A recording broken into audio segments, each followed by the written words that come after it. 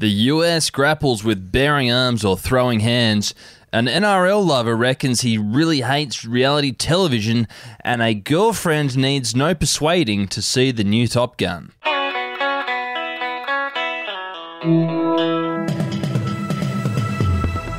Hey, I'm Effie Bateman, and this is your Daily Batuta.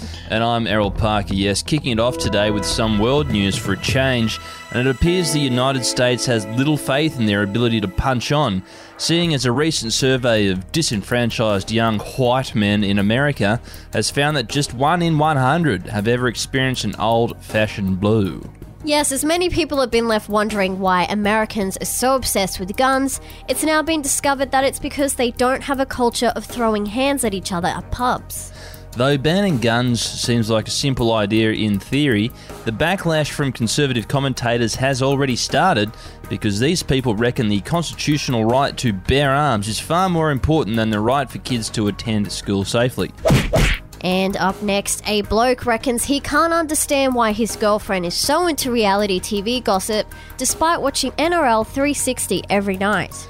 Yes, this young man, Blake Vaughan from Batuta Heights, he says he doesn't get why anyone would be into MAFS or Big Brother or any other of those kitchen shows, seeing as though it's all fake and just based upon scandal and gossip. However, he has no problem eagerly awaiting to see which coach has been sacked or speculation surrounding an in-team brawl erupting at a training camp or hearing about the latest contract scandal.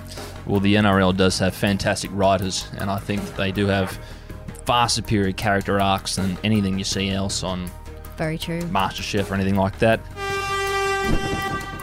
In some local news, a bloke has had a seemingly easy time getting his girlfriend to watch the new Top Gun, seeing as she wasn't the biggest fan of action movies. Yes, Nathan Wilson had been fully prepared to see the movie with his mates instead when Anna had agreed a little bit too quickly that, yeah, they should see it, and she even suggested they upgrade to IMAX as it had a bigger screen.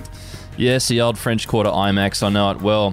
But thinking she just had a change of heart, Nathan soon found out that the real reason was when he spied her watching TikToks later that night, all of which were edited thirst videos of a shirtless Miles Teller. Yes, even though this movie didn't feature a bunch of blokes covered in baby oil, Anna is reported to have been quite happy with the movie.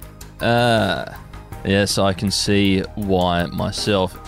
And today's quote of the day comes from the nation of Turkey, which has officially changed its name today to Türkiye. Yes, this move is seen as part of a push by Ankara to rebrand the country and disassociate its name from the bird, Turkey, and the negative connotations that are associated with it. Yes, President Erdogan's government has been pressing the international community for a name change, because that's how it's spoken in Turkish. So, yeah, I guess in Batutanese Creole, I guess the way you'd pronounce that would be...